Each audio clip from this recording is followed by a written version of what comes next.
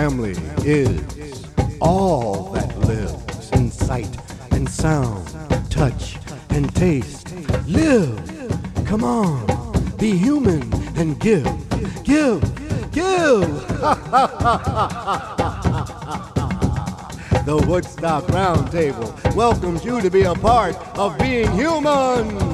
Aho! Greetings, everyone. Welcome to the Woodstock Roundtable. Doug Runthe, your host, and we look forward to 2 hours of conversational improvisation, music, some literary gems, a little existential philosophy, and we always have a few laughs. Today, some of the topics we'll be discussing with our co-hosts, I'll introduce in a moment. We are entering the augmented age. What does that mean? Einstein and God. He had some interesting things to say about God. Didn't believe in a biblical God, but he wasn't an atheist. We'll get into that. What's the deal with one fell swoop? Phrases that we take for granted that have very intriguing histories.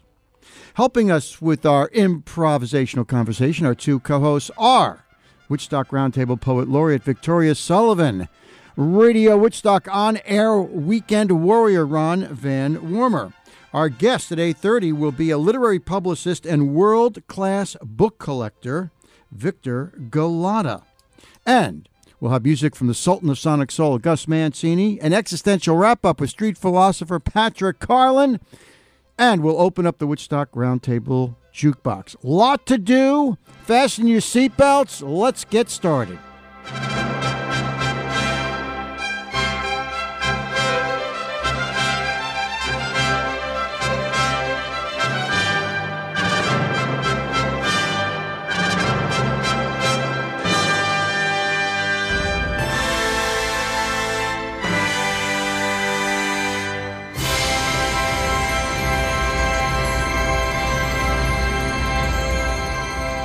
Open the pod bay doors, Hal. Let's get ready to rumble. Good morning, Victoria. Good morning, Good Doug. to see you. Ron, how are you? I am great today, thanks. Victoria, you were commenting on Ron's sweater, very collegiate. But kind of collegiate late 50s. Yeah, 1958 or something. And yet it works. With white bucks. I'm feeling retro. It's lovely. It's for those who don't see it, it's several colors and it's sort of diamonds. It's not actually a style that's in that much anymore. It would be sort of like Land's End 25 years ago or something. Yeah, that's the ticket. Looking very sharp. But it looks good. For radio. It but it suits looks good him. on you. I'm wearing a kilt. Yeah.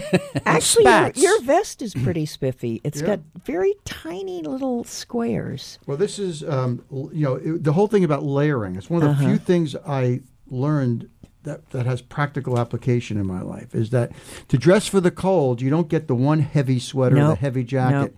Layers. Yep. Did you learn that in school? No. And we're going to get to that. Life. Because Life taught him that. All right, you ready for this now? I don't know. Okay. I have something to say to all the straight A students out there. Okay? And particularly those who have sons or daughters, or if we have students listening to us. Don't do it! It's not worth it! The evidence is getting clear. People who obsess about getting straight A's not only make themselves crazy, but they don't necessarily get better jobs. But also, and a lot of them have nervous breakdowns. That's an obsession on the grade per se as opposed to on the learning. And that's where there is the problem, because as you know, I was an academic for many years, and you'd get these students that were so hyped on getting the A, and you'd think, well, don't you want to enjoy the course, or wouldn't you like to write me an interesting paper? You know, the A is meaningful and not meaningful. It does mean you've mastered something that gives you that A, but it doesn't mean that you're incredibly bright. Most of the time, certainly we baby boomers growing up, and I went to a very highly rated public high school. It's not about the fact that getting an A in itself is bad. Of course it's not. If it shows that you really excelled in something. It's the obsession with the grade. Because Right. when we were growing up, we were taught that the grade was crucial. It was more important. The grade was more important than the fact that you loved the experience of learning, which got you the A. Right. The purpose of the A was because that will get you into a better college, which will get you a better job, which will make you a happier person. Well, the other thing is that Wrong! the straight A, because, for instance, in college, if I had students who were majoring in computer science or something, and they didn't want to take my literature course because I probably wouldn't give them an A, even though they might have found it interesting. I liked the students better that said, I don't care whether you give me a B or not. I feel like taking this course. Well, when I was in school, I didn't do well. I didn't do well in school, and I didn't like it, and I quit. And then when I went to college, I really enjoyed it. And I took a biology class, which I had no skill in at all in school, and I really enjoyed it. And the professor and I used to have some philosophical discussions during class, and kids in the back would go, yeah, but what does this have to do with the test? Right, exactly. Exactly. The test and the like, grade per se. So here's why we're getting into this. We could have had the same conversation 50 years ago, and it would have been just as accurate, but not as relevant, because you could make a case, a very strong case, that you still probably needed the A's to be a successful person and have a successful career. The fact is that now it's obviously crazy. There's an article opinion piece in today's New York Times by Adam Grant, who's an organizational psychologist. Here's what he writes. The evidence is clear. Academic excellence is not a strong predictor of career excellence anymore. Now, he's not saying go ahead and flunk all your classes, okay? What he's saying is the obsession with getting straight A's has no logic. You can't show with any kind of accuracy that this is going to make you a happier, better Not person necessarily or bearing have a on stronger success. career. Across industries, research shows the correlation between grades and job performance is modest in the first year after college and trivial within a handful Wow. of years. For example, at Google, once employees are 2 or 3 years out of college, their grades have no bearing on their performance. Academic grades rarely assess qualities such as, to make your point, Victoria, as a professor, creativity, leadership, and teamwork skills, or social, emotional, and political intelligence. Straight-A students master cramming information and regurgitating it on exams, but career success is rarely about finding the right solution to a problem. Career success is more about finding the right problem to solve. In other words, we were taught whatever we put in front of you, get an A. The point now is find something that turns your mind on. Find something that you really love and excel at, and your chances of having a successful career are much better. And you'll probably get the A Or not. if you're interested Well, you in know, the topic. if you also look at transcripts, and I thought about that a lot when I was teaching, how's this going to look on someone's transcript?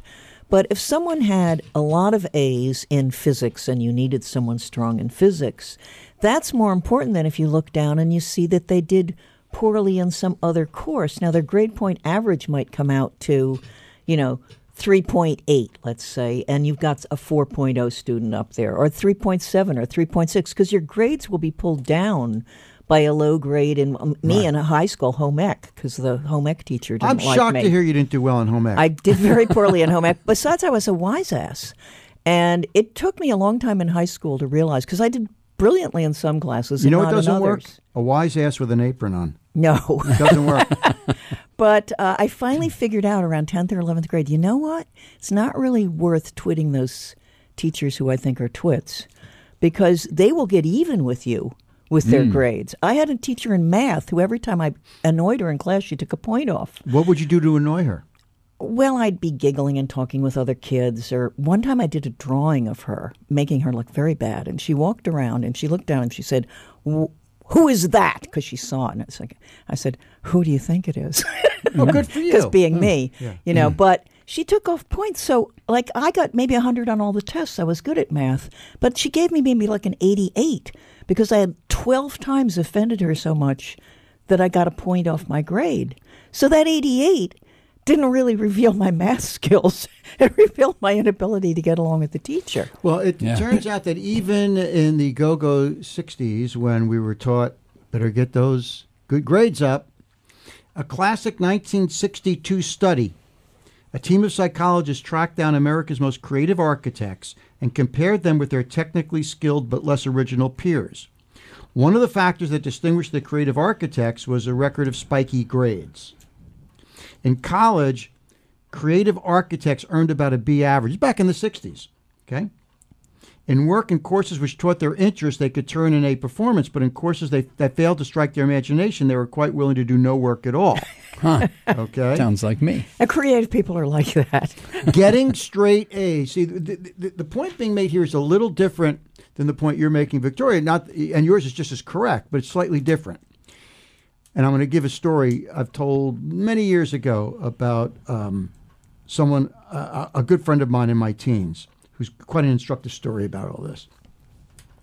But your point was, listen, there's nothing wrong with getting straight A's if it's a result of the fact that you love the course and you did well. Here's the point made in this article. Getting straight A's requires conformity.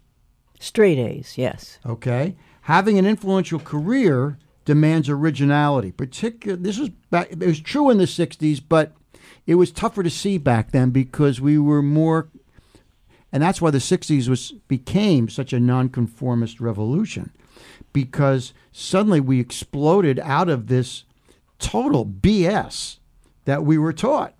That kind of 50s, career man, who usually turned into Willie Loman or, John Foster Dulles, this. Or the man in the gray flannel suit. Right. The man in the gray flannel suit is a better analogy.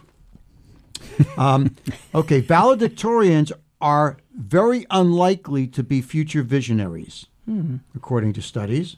They typically settle into the system instead of shaking it up. Mm-hmm. Now, as revolutionary as the 1960s were, the times we are living in right now are even more radical.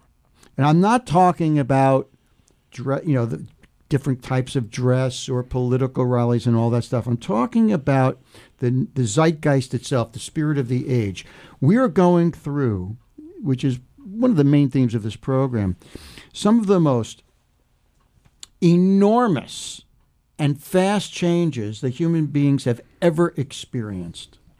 A lot of it is not quite visible. It's all this. It's expanding computer intelligence, and it's, according to an article I wrote, it's evidence that's leading us to the next renaissance, and it's also creating mass anxiety at the same time, which was, by the way, true of the Italian Renaissance and what followed that. You don't get a renaissance without mass anxiety, because when you're about on the precipice of a huge change, it's anxious time, because no one can predict where this is going. And even those of us who like to think of ourselves as creatives and visionaries and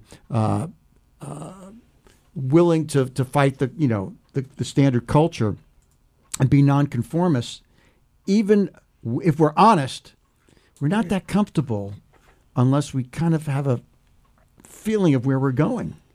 And right now, it's hard to say, particularly in the job market. So millennials and the Generation Z after them are realizing, number one, wait a minute, I got $1.5 trillion worth of college debt, right? Why am I being penalized for going to college? That's number one. Number two, even if I got straight A's, doesn't mean I'm going to get a good job anymore. The economy is changing under my feet, right? Mm-hmm. And so, in other words, I paid all this money and I've got all this debt to go to a college. I worked my ass off, and now I'm not even guaranteed a good job. They get it. So the whole nature of education is going to change, kicking and screaming. Academia is going to literally get blown up, because why would anybody in their right mind pay $50,000 a year to go to a college with no guarantee that it's going to get you a great career, and when you can go online and find the best teachers in the world? So what we're going to see is more online universities. We're going to see people going to more. We're lucky in our community here in the Mid-Hudson Valley. We have excellent community colleges, right? Yeah. That are like 1/10 the cost of going to an elite school. So you're going to see huge changes in education because our educational system is ass backwards and doesn't work. I know several students now who are getting their master's degrees and they don't ever go to class. It's all online. And it's from major universities, but they just don't go to class. They just do it online. But what about all the social interaction and stuff? There are plenty of places to get social interaction. It doesn't have to be in a college dorm. Yeah. For $50,000 a year or whatever it costs. What is it, 75? I don't even know what it is anymore. It's in the 70s, I believe. In the 70,000, right? I think human So I can have a contact- dormitory experience? Right. I think human contact shouldn't be too put down. I think you can get a lot online, no question. If you have a highly specific thing you want to learn, you can go in and get that highly specific information. But I think what a liberal arts education used to do, and I'm not sure it does anymore, it used to attempt, is to give you a number of fields, show you, or you showed on your own, how those things interacted with each other. You had the opportunity to be in a classroom with some other people who were bright and had ideas sparking off each other. I mean, the best college teaching and the best college institutions, I still think, give you an edge. Because the interesting thing is all these people that are doing very well, whether it's in the law or in the tech industry, a lot of them went to the best schools. That's a fact. Okay, hold on now. That's a fact. But the other fact is that computer technology, and it's not going to affect us baby boomers as much as millennials and Generation Z. The whole nature of law and business is shifting. That's the point. When we were growing up, if you wanted to be a successful, let's take your point, a successful career, you were going to be a doctor, a lawyer, a business person, right? Or an academic. You would go to it. Yes, if you went to a really good school and got good grades, you got into a better medical school, Not just better getting legal good school. grades, being at the school. I don't quite buy your thing that you can get the same kind of education online. In certain ways, it can be very good. Let me complete the thought then. Obviously, if you're sitting in your basement in your parents' house studying online, and you're going to become a very uninteresting human being. There are ways of getting that same. I agree with you. To me, the two things that I got from college were one professor who opened my mind in a philosophy class, brilliant professor. Okay, number one, and being in that class was important, right? And two, meeting interesting people. I'm not disagreeing with that. Is that worth $75,000 a year, number one? And number two, who's got that kind of money anymore? I mean, how many people can afford that? But I think schools in general, from kindergarten up, have the potential to make it a learning environment as opposed to a test-taking environment. Of course it has the potential, but we haven't reached that potential or come close to it. If there are alternative schools that do exactly that. There are Steiner schools. I forget what they're called. There are schools that do that, but those are private schools that you have to pay for. Our public school education is not about what you're talking about. Some of it tries to be. I think that's the direction that education is trying to go, haltingly and stumblingly. But I do think that there's a recognition. And I have people in my family who are in college now, and how colleges are being taught is very different. The kinds of courses they take, the kinds of expectations they're meeting in those classes. It's not the same way it was 20, 30, 40 years ago. Because they're having to change. If they don't, they'll be out of business. Okay, but as changing. A general rule, and I'm happy to be proven I'm wrong, in most top universities, you don't get synergy courses. You don't get a course where a philosophy teacher and a physics teacher and a poet teach a course together so that we can learn what connects wisdom and knowledge. We do you get become some a of that major, now. Everybody is sequestered into their own little fiefdoms. There's a psychology department that has very little communication with the physics department. That's insane. It's not the way the mind works at its best. It's not the way education works at its best. Until someone proves it differently, our educational system, including the top universities, are fiefdoms. They beat each other up politically over what do you call when after a few years you get your tenure. I mean, you have to publish or perish. All that same crap still exists. A lot of that exists, but there's also changes. You know, my brother-in-law, who's a top scientist, he started out in zoology, then he went into biology, then he went into physics, then he went back into biology. And what did that cost him? He had a very successful career, and he won a lot of prizes, and he's in the... No, what did it cost money-wise for him to go through all those changes at a high level? I don't think... Hundreds of thousands of dollars, unless you get a scholarship. No, he did this not as he was a student. Once he was a scientist, they saw, you're in this department, but we could use you in this one. He went back and forth because there was this overlap, it turns out, between physics and biology. This was at Harvard.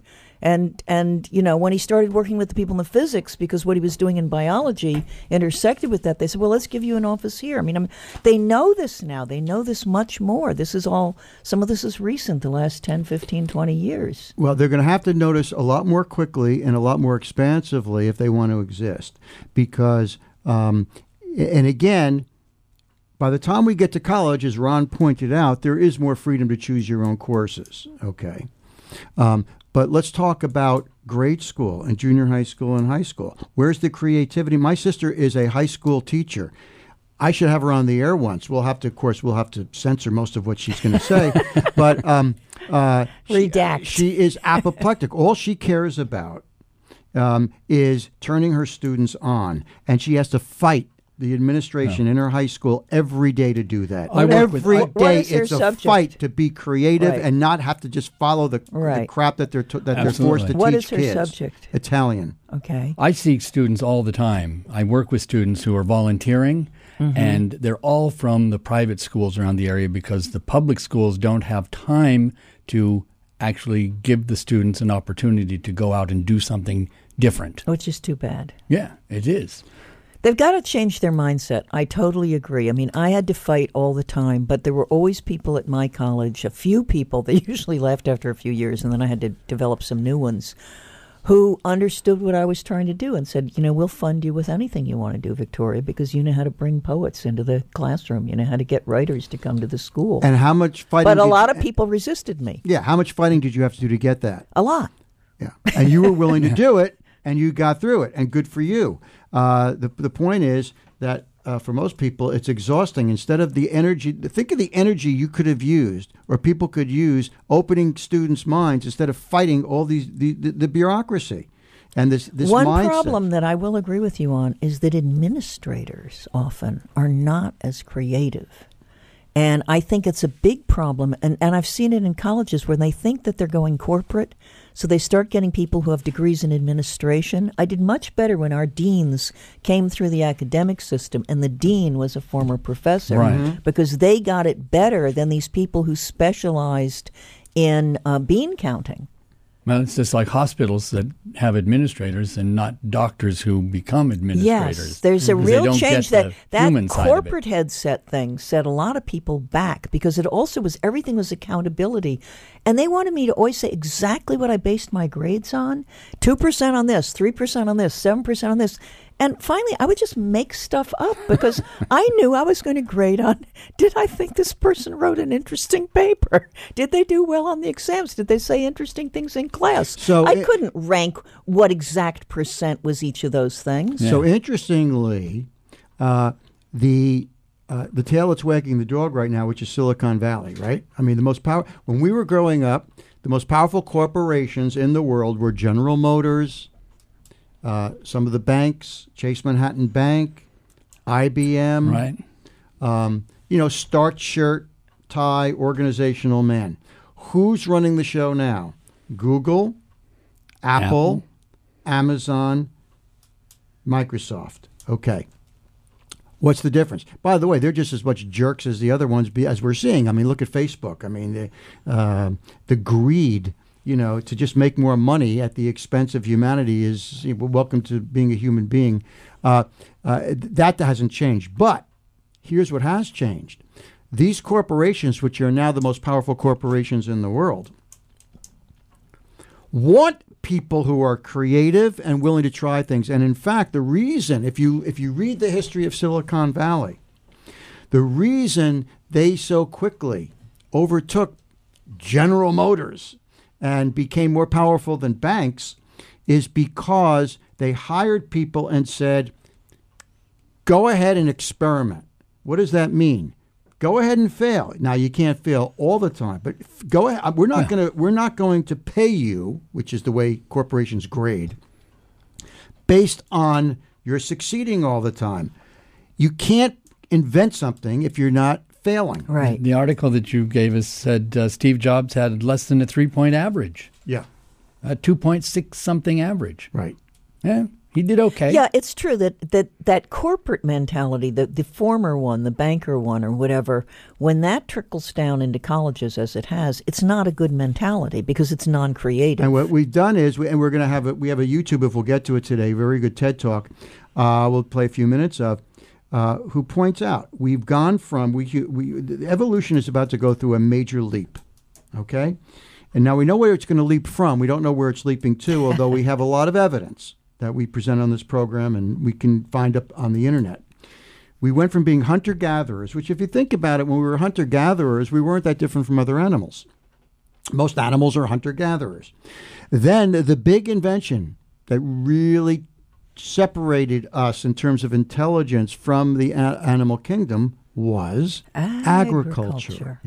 Because the invention of agriculture made it possible for human beings to live in community, and by living in more of a community, right? An ant colony is a community, but it's a separate community. By expanding the notion of community, and you can't have cities without agriculture, okay?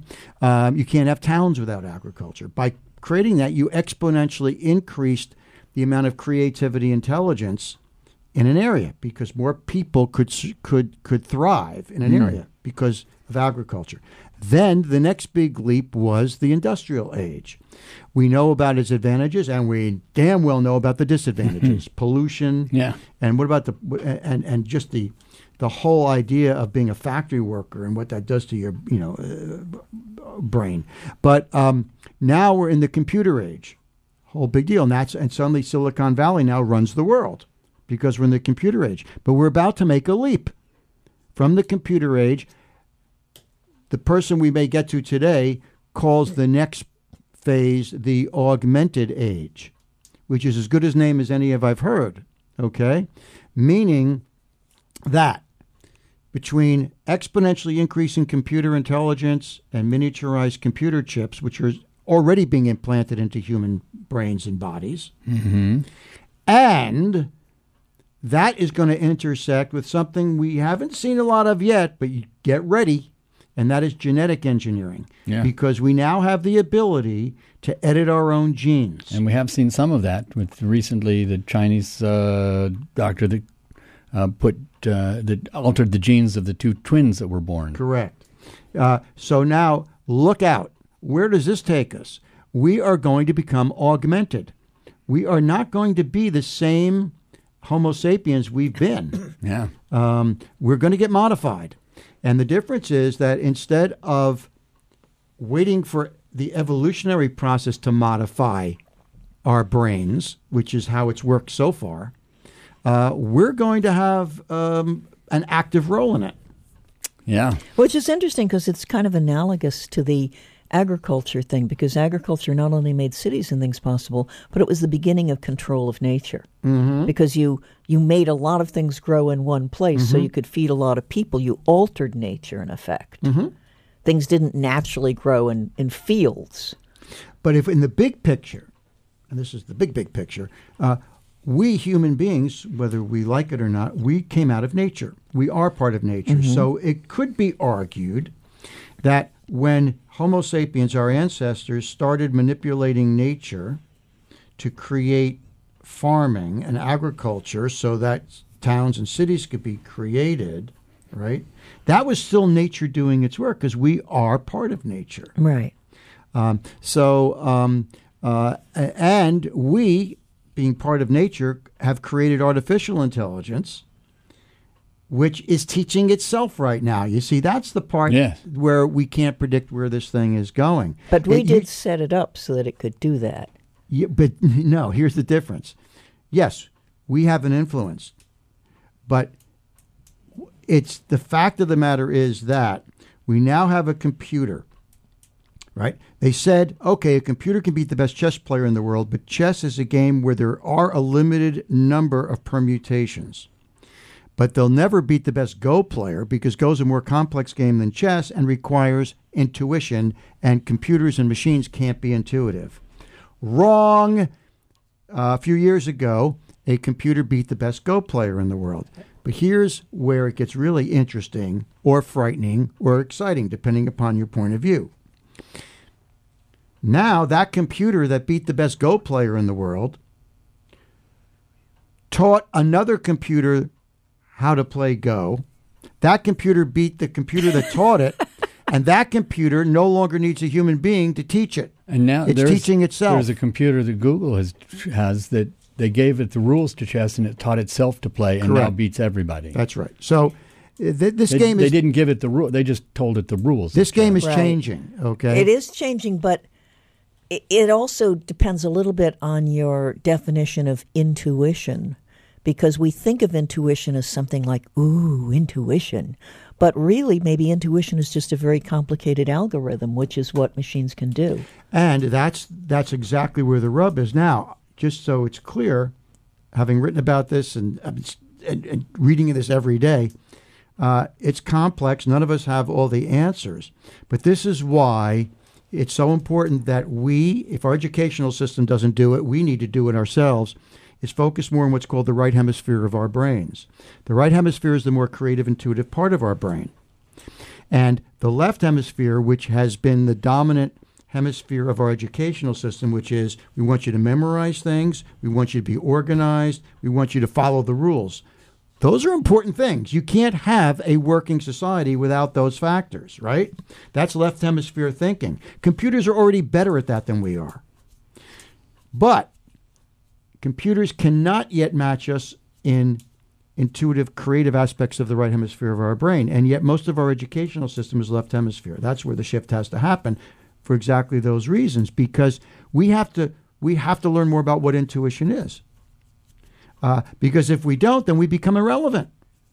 Yeah, what we call intuition, as I say, I think when you think about it, particularly where you see how well computers are doing with medical things, they just have so much more capacity to contain data than we have and to match the data quickly. And when you match enough data, you arrive at something that we might want to call intuition. Mm-hmm. This is you're touching on, to me, the crucial philosophical question, which is how relevant are human beings going to be 10, 20, 30, 40, 50 years from now? I think still very relevant, but that's only if we understand what the hell's going on and what our true nature is and what does intelligence really mean, right? Daniel Goleman kind of threw out the gauntlet when he threw out the book Emotional Intelligence and said IQ is not enough, right? IQ, intelligent quotient, right. The way we were all graded and evaluated, didn't take emotional intelligence into being. There's a potential spiritual intelligence that computers aren't close to having. But now we're really into some sticky waters, right? What is spiritual intelligence? But these are now things, we can leap into Einstein. That's right, because if we don't start asking these questions, and if our educational system doesn't start fertilizing the ground for this, we are going to become irrelevant. We'll be back.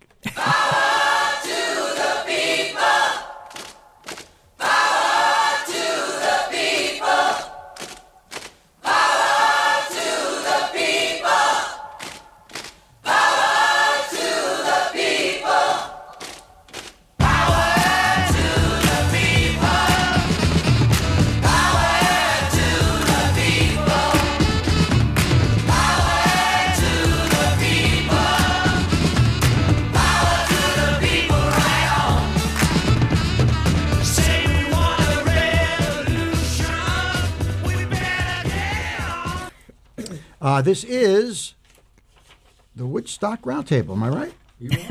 I'm Doug Grenthal, your host. Our co-host, Victoria Sullivan, our poet laureate. She'll be favoring us with a poem a little bit later on. On air warrior here at Radio Woodstock. Ron Van Wormer is here. I will not be around next Sunday. So have fun. Yeah. Because We're planning to. We're going to defend the old school system. Oh, good. Of memorization and just stuffing your head with facts. Good. And is everyone listening going to get graded? Yes. Then they're all going to get straight A's if they tune in. Oh, wow. There you go. I like It's that easy. curve system. Right. There are a lot of teachers like that in my school that wanted to be popular and they just gave everyone an A. Ooh, I like that idea. That was very irresponsible, I thought. Well, at any rate, I'm fortunate to have a friend who is retired and has decided to spend half the year in Florida. Ah, very And, nice. Good so time to get away. He said, "Hey, come on down for a week. No one's going to be here." Well, I said, "Okay." Yeah. Sounds like a plan. So anyway, have fun next week on Thank air. you. All right. And you have fun in Florida. I will, and I don't know that I'm going to wake up to listen. I probably end up will, but I'll definitely catch you on demand. Yeah, Yes. there you go. And why don't Okay. you explain that a little bit, Ron? It's actually kind of a cool technology. On demand means you can listen to this program and many other programs anytime you want. You just go to radiowoodstock.com. I'll be putting this program up before I leave at 11 o'clock this morning, so it'll So be people there. can go online, and a bunch of Radio Woodstock programs are up there, including ours. And how many of our programs are up there? There's a couple of dozen at the moment. So you can go back and listen. And the coolest thing is there's a toggle switch. So when you get tired of listening to me rant about education, you just take the toggle switch and go forward, and That's you can hear right. Victoria's poem. Yeah. Yeah, that's good. So anyway, I just wanted to do this a little bit before we get to Einstein and God. I'm reading a book, as I am, on algorithms, and see, I don't understand technically computers. I'm not a scientist. I'm not a computer engineer, but I'm fascinated by the philosophical and psychological ramifications of computer intelligence and how it's affecting our notion of who we are and our own intelligence. And as I'm reading this book, comes the phrase "one fell swoop." Uh-huh. Now, it's a fairly commonly used phrase, right? Yeah. We all know what it means, Yeah. but I suddenly went, what a great phrase that is. It You know, sounds good. We take One things fell for granted. swoop. One fell swoop. Right. Right? And how would you define one fell swoop? Well, I looked at your thing there. So prior to reading about it, I would have said something sudden and definitive. Right. All at once, I would have said, and all at once something happened. All at once something happens, and that's exactly what it does mean. But what's It interesting- happens effectively, too, because sometimes things happen accidentally and in one fell swoop. But they happen suddenly, but not effectively. One fell swoop always suggests to me that you did it and it worked. I suppose. Maybe, yeah, I think in most cases it is. But could you say, for example, that a certain person has basically poisoned our political system in one fell swoop? Not It if could it be a was in negative one, thing. but you usually couldn't do it. A political system couldn't be destroyed in one fell swoop. I mean, remember the word "one" in there. Good point. One fell swoop. That's why it's good to have an English professor Right. on the program. Yeah. But you could have a negative aspect of one Yeah, It could be negative, but it's still effective. right. In other okay. words, a bombing raid Fair or enough, something. yes. in one fell swoop, right? Yes. So it's such a beautiful combination of three words to become something so much more powerful. And it's just each one is one syllable. right. So it's like it's like one fell swoop. The very three words. It's almost onomatopoetic. Right. So I was surprised and tickled to find out that not only was it the phrase originated with Shakespeare, but when you think of one fell swoop, right, you think something fell and was kind of swallowed up. One Right. fell swoop. But it turns out that the word fell is not from the word fall. To do something in one fell swoop is to do it suddenly. I'm reading from an article, or in a single swift action. Right. But fell here, one fell swoop. We think of now. It's obvious if you think about it grammatically, it's being used as an adjective. Mm-hmm. It's describing a swoop. Right. Right. By the way, how great a word is swoop? That's onomatopoetic. Yes. Swoop, right? Yes.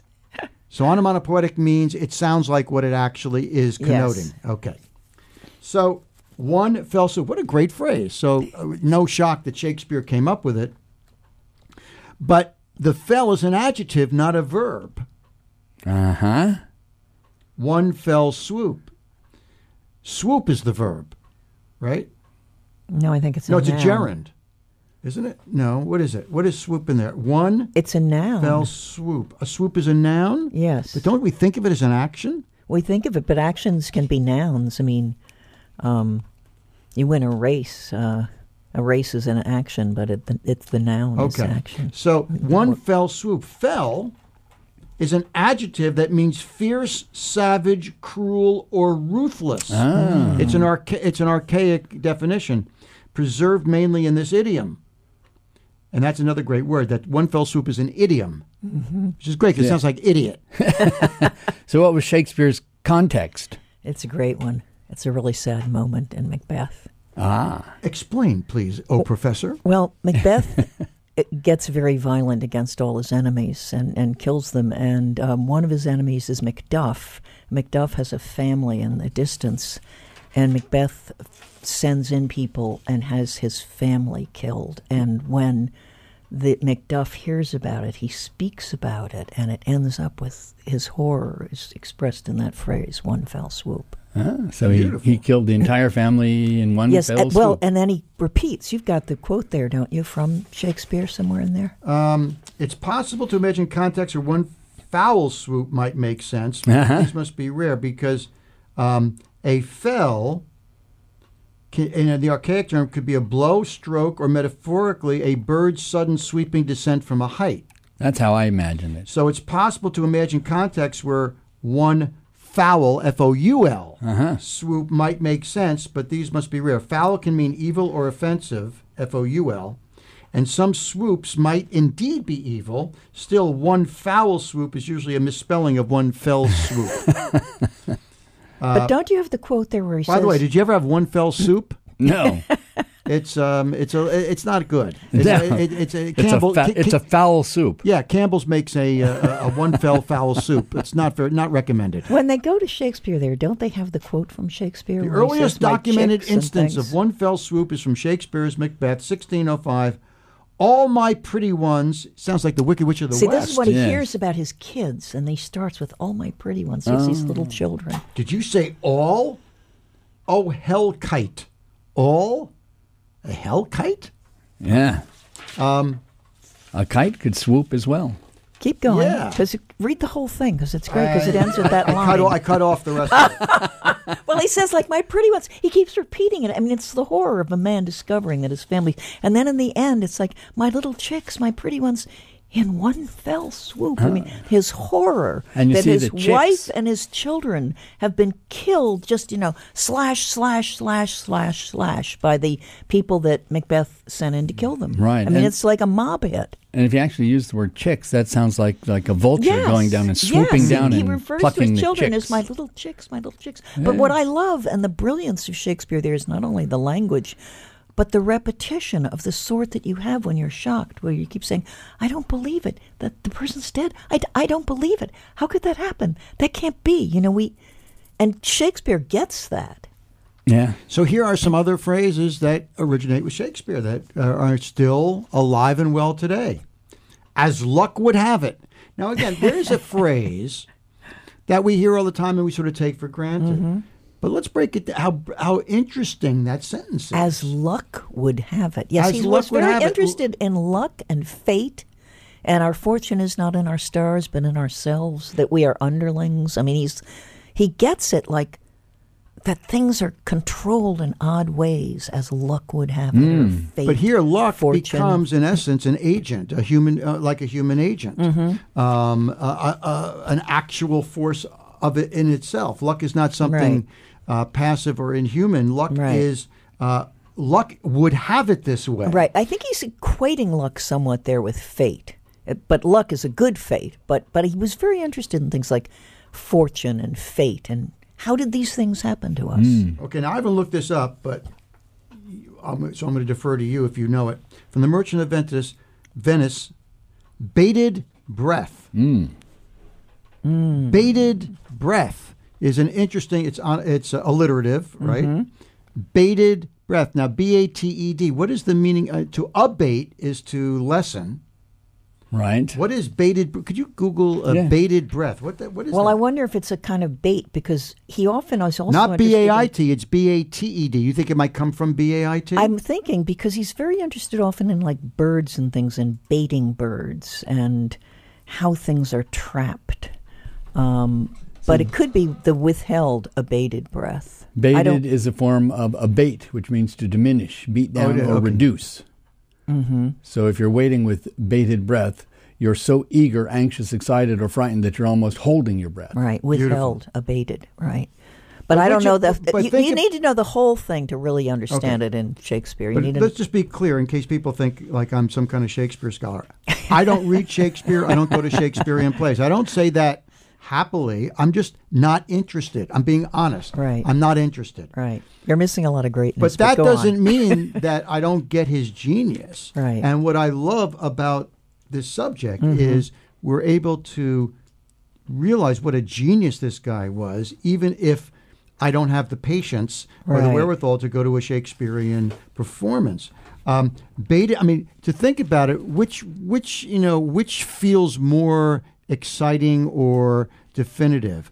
I kind of lost my breath, or I'm waiting with bated breath. No comparison. Yeah. No comparison. And so we think of Shakespeare, the language is so archaic, and yet so much of it is now modern. But it's also actually way easier to understand than most people realize. If you take a Shakespeare speech and you just read it slowly and talk about it, you can totally get it. It's taught badly in school. We're back to that again. Well, if I'm watching a Shakespeare play, it takes me usually about 10 minutes to get the language. But after 10 minutes, I can pretty much interpret. And especially with good actors, when you hear the Brits, because they really understand it. Americans kind of have to learn to speak it. But for the Brits, they can say it in a very natural way. To be or not to be, that is the question. Whether it is noble or to, like they can say it so that you just hear it. Well, here's one we use all the time. And again, I take it for granted. I think most people do. And we break it down. What an incredible, and so many of these are so pithy. They're so compact. And that is modern because, as our friend Marshall McLuhan pointed out, in the electric age, if you think you're going to get people to read long treatises, guess again. In the electric age, things have to jump cut and bounce off of things and interrelate with one another. And you need quick cuts. Boom, boom, boom. You can't long drawn out, doesn't play in the electric age. And Shakespeare is that. He has almost an electricity to him. For example, from Macbeth, the be all and end all. I take that for granted. Okay, yeah, the be all and the end all. Think about what a brilliant, how could you in 1, 2, 3, 4, 5 words or so say so much, so powerfully? Yeah. The be all and the end all. And I'm wondering, did Shakespeare originate these, or was he using the language of the time? Nobody invents from whole cloth. He was poetically using the language of his time. Probably most people didn't, speak with his brilliance, but he was writing in the language of his time, but he was writing in the language of his time the way someone very eloquent might write in the language of our time. Right. And yet, as I understand it, if you went to a Shakespearean play during Shakespeare's time, it wasn't a bunch of elite patrons sitting there in their fine raiments. Right. They were there, but there were also, basic crowds guzzling beer and doing whatever and being rowdy in the front row. Throwing things at the actors. Well, they were referred to as the groundlings because they didn't pay for seats. And he would write special stuff for them. There would be scenes that had more comic elements. Like there's a scene in Macbeth where the guy who's supposed to open the door of the castle is drunk. And that was written for the groundlings, and he's sort of stumbling to the door, and he can't get it open, and it stops the tension for a moment of the play. So I would go to opera, right, if everybody in the damn place wasn't dressed up in suits and ties and dresses. Right. If they had some groundlings there, people in T-shirts guzzling beer in the front row, along with everything else, I'd go. Well, the Puritans closed the theaters officially. I think it was 1642 Oliver maybe. Cromwell. They closed it because the theaters were also known as places where prostitutes hung out. You know, you could get a customer there. All kinds of things were sold there. Let's bring it back. Let's go. So the theaters were really seen as corrupting by the Puritans. We're all for it. Let's see some more phrases here. Oh, and then this reminds me of a joke I have to clean up. But neither a borrower nor lender be. Right. Beautiful. Yeah, That's says a lot. Polonius. And these few truths set down. So you want to hear? I don't know if I've told this before. I've got to clean up. I have to ask Ron a question off mic here for a second. Turn my mic on.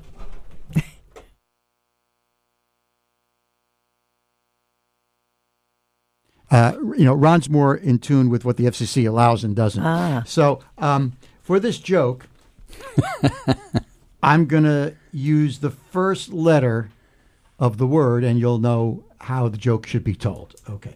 But this was told by one of my favorite old-time comedians, Professor Irwin Corey. I don't know how many people remember Professor Irwin Corey. Right. He was an absolute genius. And you know what? All right. We'll hold off on the break. So now, about 30 years ago, a good friend of mine was having a major birthday, like a 50th or 60th, whatever it was. And a bunch of us got around and said, what are we going to do for him? And everyone said, we'll take him out for dinner. And I went, well, that's boring. What can we do that would be kind of really intriguing and exciting? And I said, let's roast them. Right? Now, everyone knows what a roast is, right? That's when people get up and say horrible things. Right. But that have some grain of truth in them. That have a grain of truth. And then say, I love you and this and that, right? Okay. So I said, now, you dirty, cheap bastard. Right. So everyone goes, that's a great idea. Now I'm going, but wait a minute. Most of the friends are not public speakers. So if they are not good at roasting, it's not going to work. It's a great idea, but how are we going to make it work? So I go, you know what we have to do?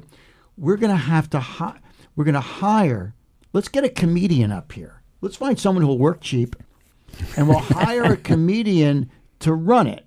And that way it'll have a special thing. So now I'm thinking, who can it be? And I'm going through my head, and I'm thinking, I wonder if Irwin Corey's still alive. Because when I was a kid, I loved him on Merv Griffin. Irwin Corey, his bit was, he would come out as a professor, and his hair was all disheveled, and he'd be like in this Groucho Marx, morning suit, with a white rumpled shirt that was hanging out, not tucked in, a string tie, and sneakers. Okay, and he would come out, and he would just start double talking and telling Borscht Belt jokes, but in the voice of a elite professor. It was a great routine, right? So I'm thinking, he's got to be like 80 years old, 85 years old, but maybe he's around. So I find this, there's a group that represents agents or something, and I call up, and they give me the name of his agent, who was his son. And I call up, I say, is your father still alive? He goes, yeah. He's like 85, but he's still doing occasional performances and stuff, and he's good. I said, well, listen, I got a friend. We want to roast him up in Woodstock. Irwin was in Manhattan. I said, what would it cost? We'll send him a town. We'll send a car down, and have him up. What would it cost to have him? We don't have. He said, all right, I'll do it for, whatever it was, $800 or something. So we get we have like 12, 15 people coming together. So we hire a town car, and we hire Irwin Corey as a surprise. We're not telling the birthday boy to come up, and we're not even telling the guests. It's just a group of us who organized it, right? Mm-hmm. So there's going to be about 50 people at a back room in a restaurant thinking, all right, everyone's going to have dinner and say happy birthday to our friend. So we set up a little dais. Now I'm waiting for Irwin Corey to show up. But first of all, I'm excited because I'm an Irwin Corey fan, right? And up comes the town car, and out comes Irwin in that great, disheveled outfit of his, and his wife, who was properly dressed. I said, Professor Corey, pleasure to meet you. Doug Gunther. He goes, this is Woodstock. Where the hell's the joint? So someone came out with a joint, and we took him into the back office because we wanted it to be a surprise, right? And his wife saying, get me a martini. So she's getting high on martinis. He's getting high on marijuana. And now I go out in front of it, and I get it. We have a microphone set up, and I said, ladies and gentlemen, we're going to be roasting our good friend. And here to host it, please welcome Professor Irwin Corey. Well, our friend, I thought he was going to have a heart attack. He was so excited. Irwin Corey, here, right? And out comes Irwin Corey. And here's what he does. I got to explain it, okay? I know it's not visual, but he comes out. The place is going crazy. It's Professor Irwin Corey. He's 85 years old. He's about 5'2", and wearing this ridiculous outfit with his hair disheveled, And he steps up to the podium, and he has some papers, and he starts shuffling the papers. He hasn't said a word. And he drops the papers. He goes down to pick them up. He bangs his head on the podium purposely, right? Now he's looking like he's disoriented. People are starting to get hysterical, right? He hasn't said a word yet. He picks up the papers. He starts to organize them. They drop again. He goes to get them. He hits his head on the podium again. He picks it up. Now he starts adjusting the microphone and banging his hand into it to see if it's working. Hasn't said a word yet, and the place is hysterical. He goes to about 5 minutes of this. The crowd quiets down, and his first words are, and in conclusion, the place goes wild, right? I'm wild. Our friend, the birthday boy, is wild, right? Now he starts doing shtick, right? He's telling jokes. He's double talking, and he tells the following joke. And this all was based on the fact that we're praising Shakespeare for how he could say something complicated so succinctly and powerfully, like neither a borrower nor lender be, right? So Irwin Corey now tells the following joke, which I will have to change a little bit. A wealthy dowager pulls up in her limousine to a fine restaurant. Her chauffeur gets out, opens the back door, and out she comes. And as she's entering the fine restaurant, she notices sitting on the sidewalk with a tin cup a beggar. And he waves the cup at her, and she looks down at him very snootily and says, "Sir, neither a borrower nor lender be, Shakespeare." And the bum looks up at her and says, "F you, Eugene O'Neill." Let's take a break.